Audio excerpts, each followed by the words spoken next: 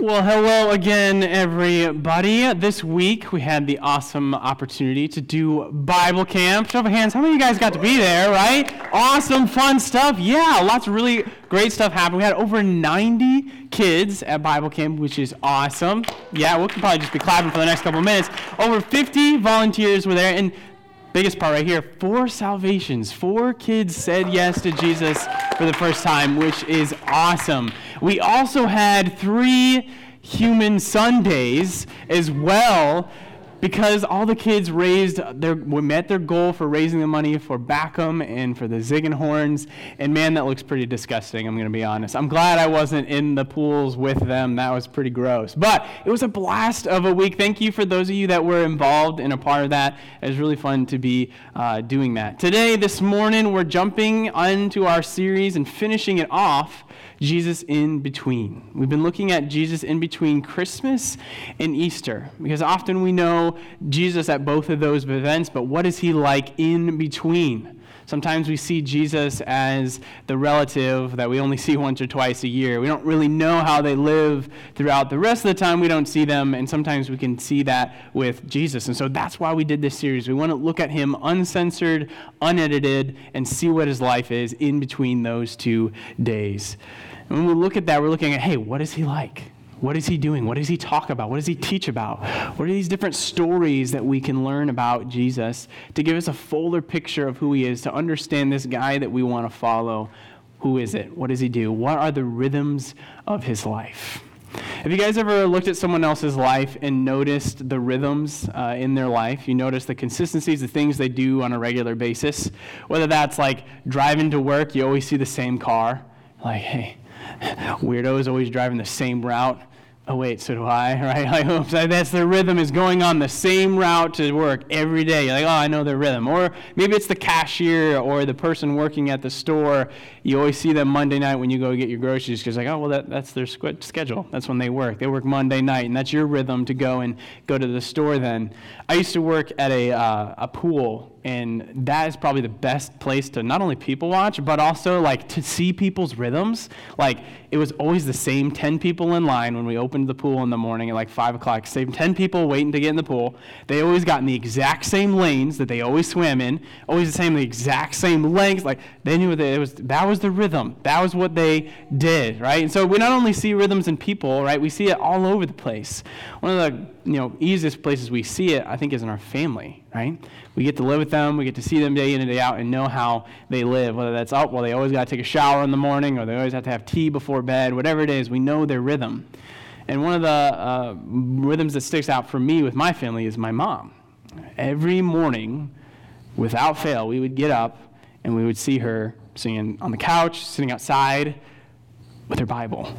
And with her cup of coffee, of course. Always had coffee, and she always had her Bible. Right? That was something we always, especially we'd be waking up for school, getting up a little bit earlier, and she'd be there sitting, reading the Word, right, getting into her devotions, right, just sitting with Jesus. We saw that day in and day out, and so we'd come out, they would like lay on the couch or whatever, interrupt her or whatever. Eventually, all of us start scraggling out. I have 4 siblings, so all 5 of us have ended up coming out, and she'd get us all ready for school, get us breakfast made. She'd stop what she was doing to help us get breakfast, help us get lunch, packed and everything, and then send us out. And she would always say, walk with the King and be a blessing. Something I remember to this day, and I still use to this day. Walk with the King and be a blessing, right? That was part of our rhythm. Sent us out with those rhythms, right? And so we see it in people, we see it in our family, we also see it in life too. Rhythms are a thing of our nature, right? That's part of who we are. Think of like a professional sports game, right? Specifically like baseball. What's the song at the beginning of every game? National anthem, right? And usually with baseball, there's usually a first pitch, right? And then you kind of have your innings that always begin and end in the same way, right? And then you have a 7th inning stretch, and there's usually some weird race by costumed people. It's kind of strange, but we always do it, right? And then there's always, the finish of the game, right? There's all these rhythmic things to the way that those games go, right? There's a cadence, a natural rhythm of things. Even think of your favorite TV show, right? You're thinking of a TV show right now, right? And they always start out with this like beginning clip of like, the series or whatever you're in, and they always play that catchy tune that's your TV show tune, whatever. when you thought of your favorite show, that's what started playing in your head right now, right? They always have that repetition. Then they build up the story, right? And something happens to the main character, something usually pretty bad, and you're like, oh my goodness, what's going to happen, blah, blah, blah. Keeps you engaged, climax. And it's always that when that happens is there's commercials happen right at the climax points, unless you're watching on Netflix or Hulu, which is a blessing we didn't have back in the day, right? I'm not that old, but you know what I mean. And then also eventually they'd end on a cliffhanger, right? Getting you to watch the next show. Now we can binge them on Netflix, but usually you had to wait a week until you got this, right? They had a rhythm to how they did their TV shows, and there's a rhythm to life that we see all around us, and people, and life, and a lot of things that we do. That's part of who we are as humans. We're wired to live in rhythm, to have consistencies, to find meaning in repetition. And so a guy by the name of Jeff Bethke, he's an author, a pastor, I say a theologian as well, and he has a podcast called Creating New Rhythms in a New Story, and I want to share some things from that later today, but this is how he defines rhythms in that podcast. He says, there are things you do on a consistent basis that inject your life with meaning or story. Consistent things we're doing that inject our life with meaning or story. And so we're wrapping up this Jesus in between series. And what we're going to do is we're going to step back a little bit. We've been looking at some of these specific stories of Jesus, these specific teachings. And what we're going to do is we're going to look back and say, hey, looking at kind of an overview of Jesus' life, kind of looking at the four Gospels, what are his rhythms? What are these things that he does on a consistent basis that kind of have meaning and are wrapped around a story? What are those things for Jesus? And here's the key, though. Here's the linchpin. To have a rhythm, right, you look at what? Sheet music, right? You have music that you're reading. And so in order to have rhythms like Jesus and to understand what rhythms he has, we have to look at the sheet music that he's following, right? He's not just some random rhythm stuff, this health guru that's like, here's the top 10 things you need to do to live better, make your life more healthy, whatever. That's not what he's doing. The rhythms and dynamics of his life are based in his mission or his music from God. And so in the same way, our rhythms aren't for no reason, nor are they the center of the Christian life. Right? We got to be careful with that. They're not about doing all these different things, spiritual disciplines and rhythms. They're not about doing those. That's all that Christianity is about, because ultimately it comes from the heart. The rhythms are simply an outpouring of our mission, an outpouring of our heart, what Christ has already done inside of us. And you'll see, we'll unpack that here as we go. Because when we look at our sheet music, when we look at our rhythm, we can see what music we're actually reading. We can see it the reverse way as well. If we're hurried, preoccupied, spending all our time and energy on a job we don't like, spending on things we can't afford, to impress people we don't even like, we have these rhythms of busyness, comfort, overwork, anxiety. If those are our rhythms, our sheet music is probably status, comfort, someone's approval, or even the American dream. And so when we look at Jesus, we look at his rhythms, we want to see the sheet music that he's reading. And time again, we saw all throughout our Jesus in Between series, we saw he had all these interruptions, all these things happen to him, all this stuff that tried to push him off of his mission. And he stayed straight the whole time. He's like, no, this is why I came. This was my purpose. This was my mission. This is the music I'm reading and the rhythm I'm dancing to. We're going to go through a bunch of different verses, so you guys don't have to follow us along exactly. We'll have them on the screen. But this kind of gives us a snapshot of what sheet music Jesus was reading, so to say. You guys can write the references down. There's plenty others as well that talk about Jesus' mission. But I want to give you guys a few, talk about those for a little bit. So Luke 19:10 is the first one. It says, "For the Son of Man came to seek and save the lost." That's why he came. He's like, I came for the lost people. He's like, that's why I came. That's my purpose. I came to seek them out and then to save them as well. All wrapped up in his purpose, his mission. And then to Pilate, he says this, John 18:37. "The reason I was born and came into the world is to testify to the truth. Everyone on the side of truth listens to me." Pilate's like, well, truth, well, what is truth, right? It's a philosophical question or whatever. He's like, no, like, I came to testify about the truth, about God, about who I am. That's why I came. And he also remarks, Mark 10:45, for even the Son of Man did not come to be served, but to serve, and to give his life as a ransom for many. Another thing, hey, this is why I came. Most rulers came and did what? Oppressed people, right? They're like, no, you're going to serve me, or you're lifting up me and my kingdom. Jesus is like, no, I have a different way I run my kingdom. And that's what he says, my purpose. I came to serve. I came to serve people. That was part of my purpose. And then I gave my life away. That was part of my purpose, my mission. John 10:10, he says, I have come that they may have life and have it to the full.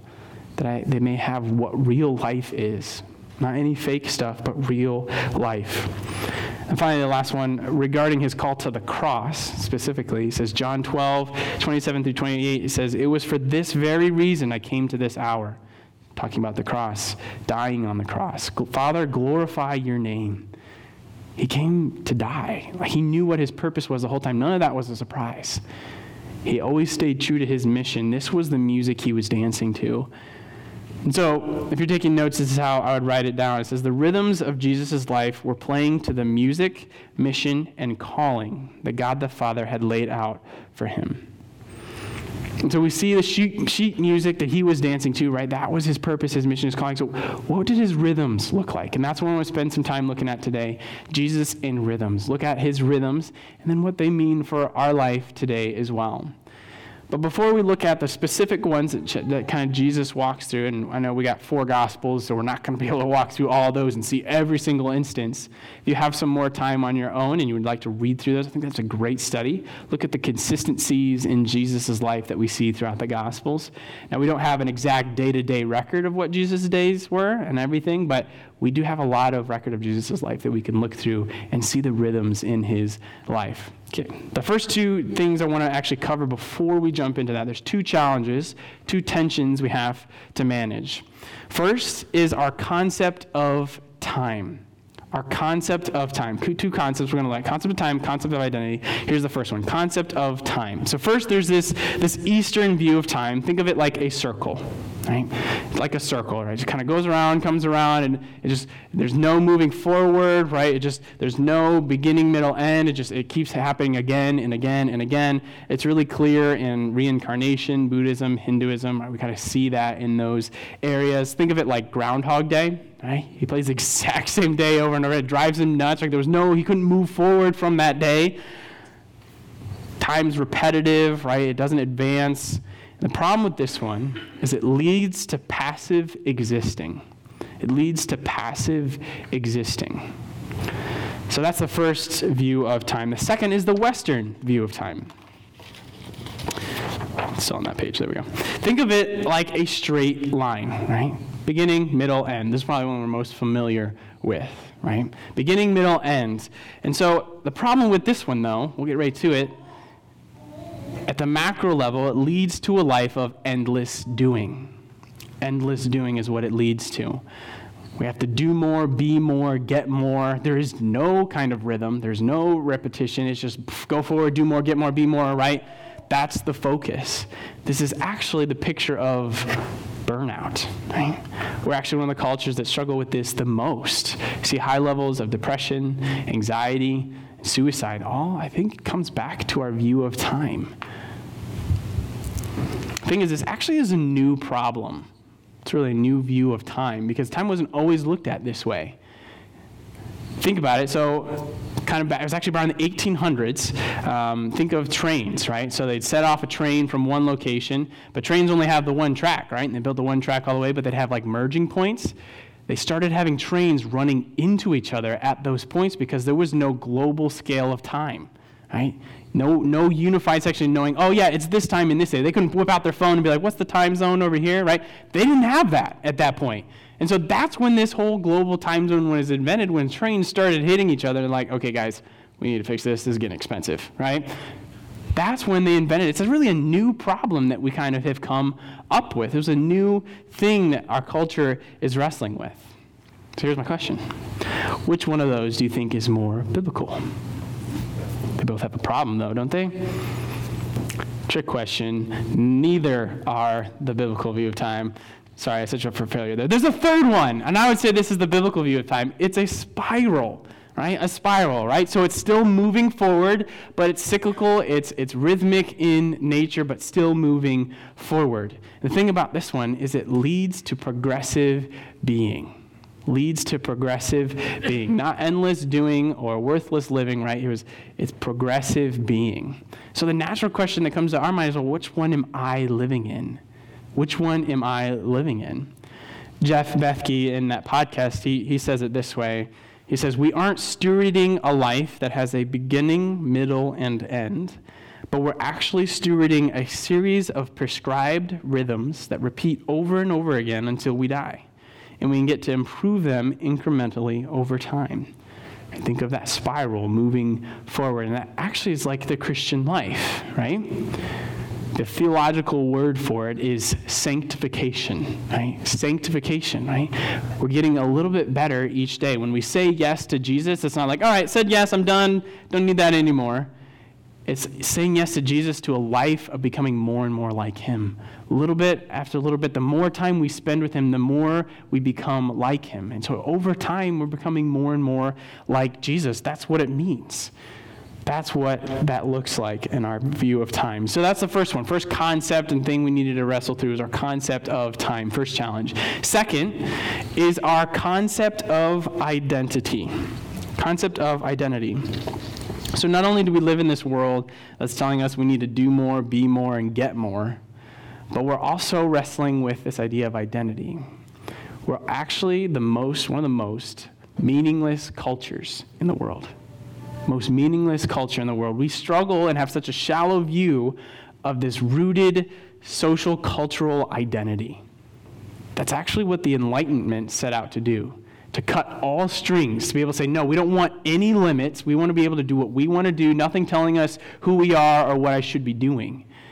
In the process of that, we cut off all of our meaning as well, resulting in a meaningless culture. So not only that, we cut out that, but we also, one of the only cultures that have no rites of passages. Right? No rites of passages, which is like whether it's becoming of age, right? Moving from a teenager on, or becoming a man, becoming a woman, right? All these other cultures have one, but we don't. And we can kind of see the effect of that as we have grown men living in and women living in their parents' basement, playing video games for their life because they weren't told that they could move on, right? They were doing that as a job or whatever they're trying. That's how they define themselves, because we didn't say, hey, this is who you are. This is what you can do. You can now move on. Hey, you're now a man. You're now a woman. Move on. We didn't give them that. So in relation to this idea of identity and rootedness, Jeff Bethke then looks at the two cultures, the Amish and the Jewish. And we're just going to look at the Jewish for our purposes today, but this is pretty interesting. Do you know what the retention rate is for Jewish people? So that's retention rate is if someone grew up in the Jewish home, what is the rate? How many of them stay in the faith after they grow up and are moving out of the house, moving on to their own? What percentage of them hang around? That's what retention rate is. What do you think that is? 90, 80, yeah, some pretty high answers.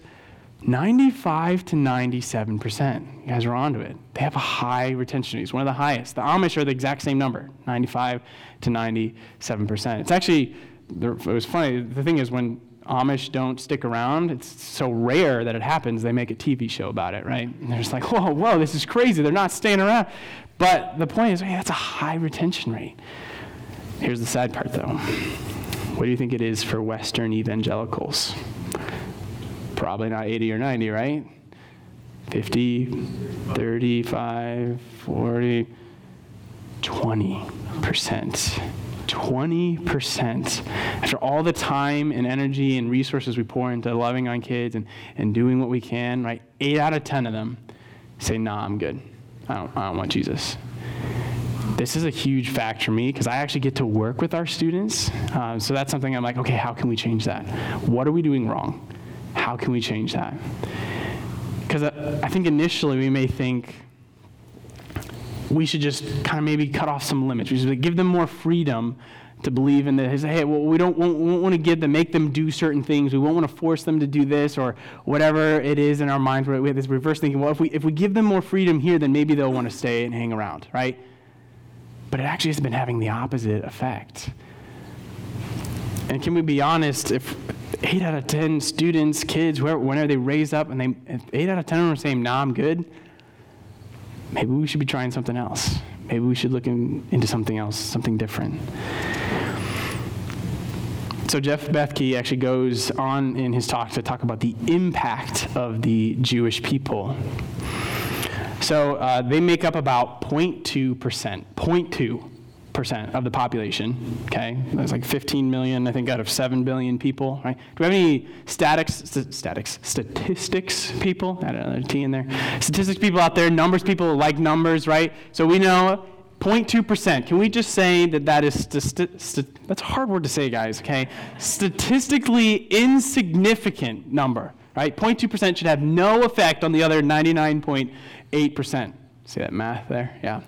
Not my strong suit. But right, there should be, it's insignificant, okay, that small of a number should have an impact on the rest of the world. What percentage of the Nobel Prize, all categories, what do you think is the percentage are Jewish? 30 to 40% are Jewish. What about the Pulitzer Prize? Best people with words, okay? What percentage are Jewish? 25 to 30%. What about patents? Things we invent, right? I think you're getting the trend here. Percentage is 40 to 50%. By every measure, they are completely disproportional to the impact that they have on the world versus how many there are. So much so, this isn't a new thing that we just found out, right? There's been millions and millions of dollars poured into figuring out why. Clearly they're making an impact. Something they're doing is right. The people that they're raising are making an impact on the world.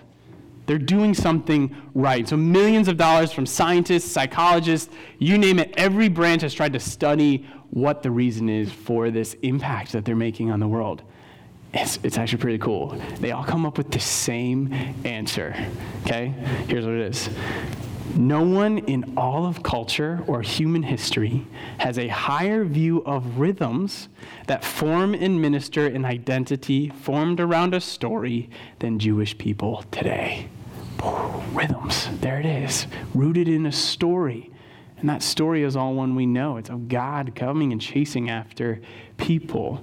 He set those rhythms up for them. So this leads us to ask the question, well, what would it look like if we lived in the rhythm that God designed for us? In the rhythms that Jesus demonstrates for us? What would it look like? So I want to take some time. Those are the two tensions we walked through. A concept of time and identity. And now I want to look at these rhythms of Jesus.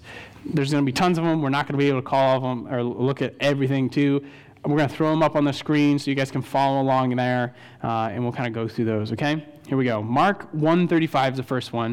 It says, very early in the morning, while it was still dark, Jesus got up, left the house, went off to a solitary place where he prayed. Okay? Early in the morning, getting up, praying, going to the Father, the person that would give him his sheet music, basically, right? He went and spent time with the person giving him mission and giving him purpose. That was a clear rhythm of his. We see that time and time again, that he was given that time to his music giver, basically, right? That's a rhythm we see with Jesus. Next one, Luke 6:13. One of those days, Jesus went out to a mountainside to pray and spent the night praying to God. So not just in the morning, but he went all night, right? The cool thing after this, if you keep reading, he makes this really huge decision after this. He chose the 12 disciples, 12 apostles that would form the pillars of the church. So before this huge decision, he was praying. He was with God, with the person, giving him wisdom and guidance, and being there saying, I'm with you. I want to be with you. Clearly, it was a big deal. Mark 6:45 through 46 says, immediately Jesus made his disciples get into the boat and go on ahead of him to Bethsaida while he dismissed the crowd. After leaving them, he went up on a mountainside to pray. after the service this morning, someone came up and said, like, well, the rhythm that I noticed was Jesus kept going to mountainsides. And I was like, yes, but there was actually a good point to that. He was out in nature a lot. He was out in creation, going out and being with God alone and with him. And in this one, right, the disciples start to see and notice that prayer was a big deal to him. They saw the power, they saw the influence, they saw the priority it was in the life of Jesus. So eventually, a little bit later, they're like, Jesus, teach us how to pray. Clearly you're doing something. It's right. We want to pray like you. So what did he end up giving us? Lord's Prayer. Yeah, give us the Lord's Prayer. Clearly, prayer was a huge part of his rhythms. Luke 9:28 it says about 8 days after Jesus said this, he's predicting his death. It says he took Peter, John, and James with him and went up onto a mountain to pray. Again, there's that mountain, right? I thought this was interesting. It seems like a mini retreat, kind of with his closest followers, the people that were closest to him. He took Peter, James, and John, his closest disciples, said, hey, come with me. We're going to pray. We're going to go to be together. We're going to be with God together. The funny thing, when they're up there, what happens? It's a transfiguration. They get to see Jesus in a different light than they had before because they're with other believers together, spending time with God. Interesting rhythm. Last one we're going to look at, Mark 14:12 through 31. It's actually a whole passage. We won't spend time going through it, but the passage is the Last Supper. Right? They all gather in an upper room, and they actually are celebrating Passover together. So Jesus, first of all, he sets up communion. That's the first communion, right? He sets it up, something that we practice as a rhythm today. So he not only gives us a rhythm in that, but he's also celebrating one of the Jewish festivals, right? They're celebrating that, which is a rhythm of that culture. And so it makes sense that he's probably celebrating all the other festivals as well, which gave him more of that rhythm for his life. And those weren't just random holidays, right? They didn't celebrate bunnies with eggs. I don't know if there's a connection to Easter somehow to that. I don't know. But we didn't have we have the weirdest holidays today. Like, oh, it's cake day. Do you know that? Or it's pie day, right? They had festivals that had meaning and purpose. And it all starts in creation. All these rhythms for life start in creation. Check it out. Genesis 1, all throughout the verse, really, but we're going to look at two of them. Starting in verse 5, it says, God called the light day, and the darkness he called night. Then there was evening and there was morning the first day. Later in verse 8, God called the vault sky, and there was evening and there was morning the second day. And the third day, evening, morning. We could go on and see all these different days had a daily rhythm. That's the first thing that Jesus is setting up, or that God's setting up in creation, is a daily rhythm, right? Evening and morning, boom. Evening, morning, next day, boom. You know what's interesting about that? How does the day start? Evening. It starts with nighttime. It starts with rest before we get into all the work of the day. Fascinating. So that's the first thing. Daily we see in creation. We see this daily rhythm that God is weaving into creation. More than that, Genesis 2:2, right? By the seventh day, God had finished the work he had been doing, so that on the seventh day he rested from all his work. So we have daily, and now we have a weekly rhythm that God is weaving into creation, right? He didn't rest because he was tired. He rested to set a pattern for us, to set a rhythm, to give us an example. So this was the last day for God, but what day was it for man? First day, right? Man was created on the sixth day, and his first day in creation is rest, enjoying God, enjoying his presence, and enjoying what he created. Interesting. So there's daily, weekly, and further on, right, he gives the people his feasts, right? He calls them his. So in Leviticus 23, flip that around, 23, verse 2, he says this, speak to the Israelites and say to them, these are my appointed festivals, right? They're from him. The appointed festivals are of the Lord, which you are to proclaim as sacred assemblies. So we have daily, weekly, and now yearly rhythms that he gives to his people. And now these festivals, they actually line up, back at that time, they were an agriculture area, right, where they took care of crops and seasons, and they looked at the planting and harvesting. Like, that was the rhythm of their culture, was already taking care of those things. And so those festivals actually line up with that. And that's why they don't always fall in the same time as our calendar this year. We went on a different calendar than they do. But they all line up with their festival agriculture culture, and help them celebrate and praise God for the harvest and the different things that are celebrated in that. It gave them rhythm. It gave them that rootedness and identity that then helps them make such a huge impact in the world. It gave them that Jewish sense of identity. And I'm not saying we need to all go do the Jewish festivals. They're interesting, and I encourage you to at least check them out. But there's more to it than that. We're rhythmic creatures, and God, we could say that God is playing a music in the world, and we're to dance to his rhythm. How weird would it look if someone is just dancing way off rhythm, right? They're not listening to the same song, apparently.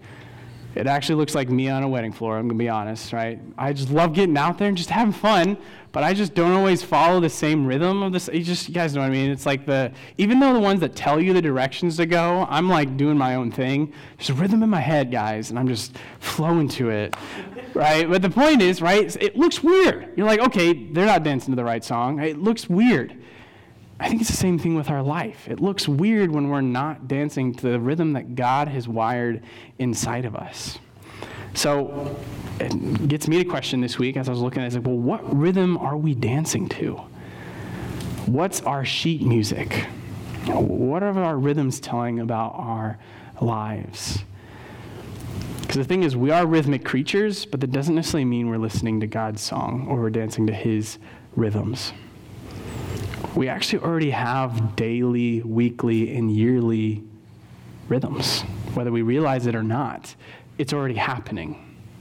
The thing is, companies are really good at doing this. It's crazy how good and hooked they get us on those things, right? Apple, for example.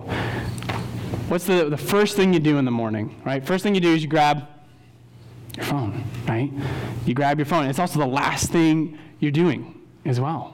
And then night you're like, oh, whether it's emails or checking your sleep patterns when you woke up, whatever, we're always grabbing our phone first thing and last thing in the day. They have our daily rhythm down. They got us.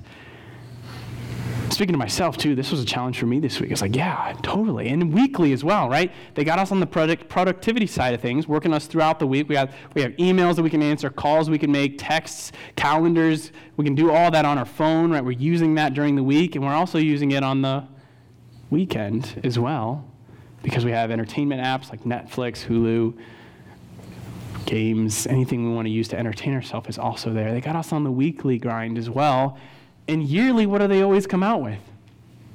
New products, their keynote, right, where they talk about all the different things they're coming out with, and like whether it's a watch, whether it's a AirPods or an iPad, whatever it is, they're always coming out with something new and a new version every year.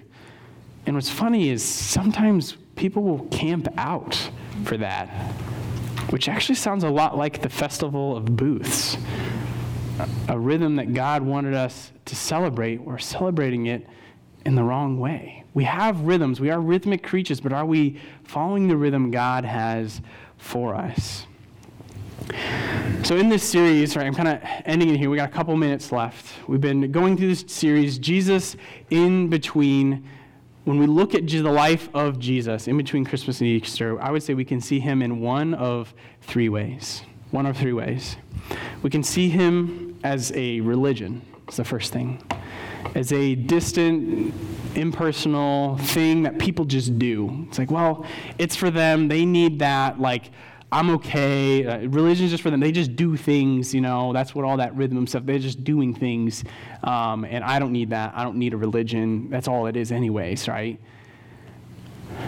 The thing is, Christianity is different from every other religion because God died so that he could be reunited with mankind, so that they could be saved out of the mess that they're in. No other religion says that. And the point is, the importance is the relationship, not the religion. It's not just about what you do, it's who did it and who we can be with. That relationship is the key. So we can first see it as a religion. I challenge you to see it different than that. But the second way that we can see it is as a resource. As a resource. Let me explain this one. This is actually how I grew up seeing God.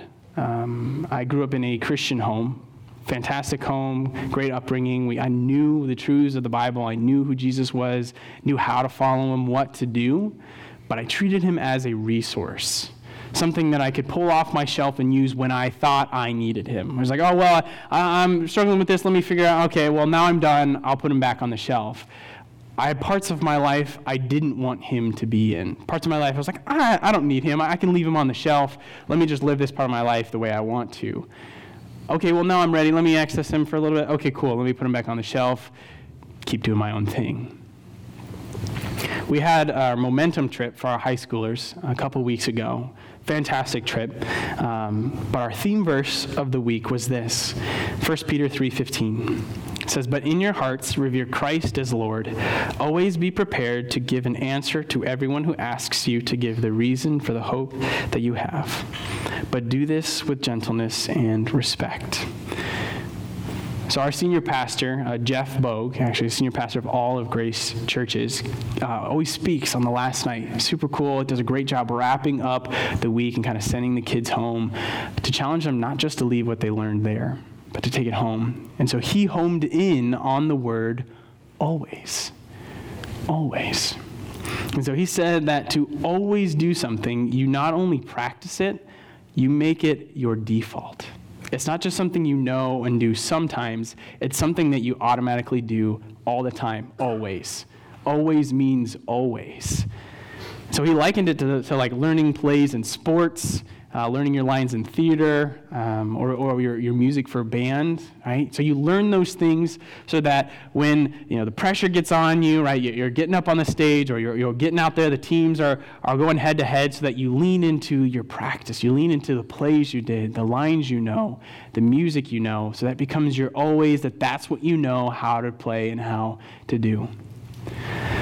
Many of you know I got to play soccer in high school, and it was a great high school. I went to CVCA, Christian school, and loved it. They had a fantastic soccer program. They're actually really known for their soccer program, and because of two things. First, because it teaches us how to be great and always responding the right way for soccer, right? You always know how to play well. They always come out with great players, and they do a great job of teaching us how to always be great players at soccer. That was really good. They were really good at doing that. But not only that, but also preparing us to always be ready to give the reason that we have. They were preparing us as Christians as well, Christian soccer players. That's what they were trying to do, is prepare us for both of those, to always be ready.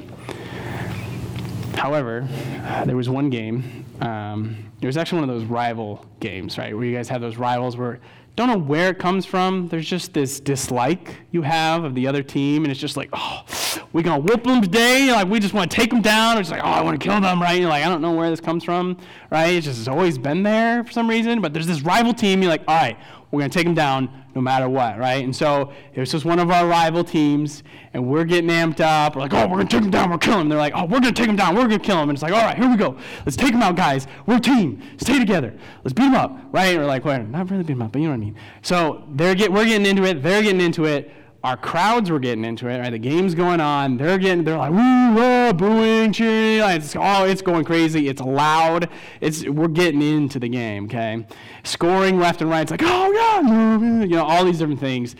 It's getting pretty lively, right? Almost as excited as Ben gets leading worship up here, right? It was getting into it. And so my buddy scores a goal. It's a beautiful goal, a great goal. And we're all amped up, right? We're like, yeah, that's right. We're like running up to him, ready to we usually tackled each other, which was a bad idea. We injured someone one time just because we were too excited. But we're running toward him, I don't know what's going to happen. We may kill him. But he runs past us, runs over to the opposing audience. They're booing, yelling, whatever. He shushes them, which is like, okay, that's funny, right? It's like, okay. He just shushes them, and we're all just kind of like, ooh, uh-oh. Because the biggest word on his shirt was Christian. It was CVCA, Cuyahoga Valley Christian Academy. And so we were going head-to-head facing this team. And when they looked at him, they saw him, yeah, you guys are playing great, but they saw a Christian, someone that follows Jesus, shushing the crowd, telling them what to do, not taking it. We weren't always ready. When the pressure came, we fell under that pressure and resulted to our own prideful natures of, oh yeah, look at us, we got this, right? That's what we resorted to. We weren't always ready. We may have had the soccer part down, but we missed being ready for Jesus, and we failed. I tell that story to say this: to make Jesus our always, he can't just be a resource.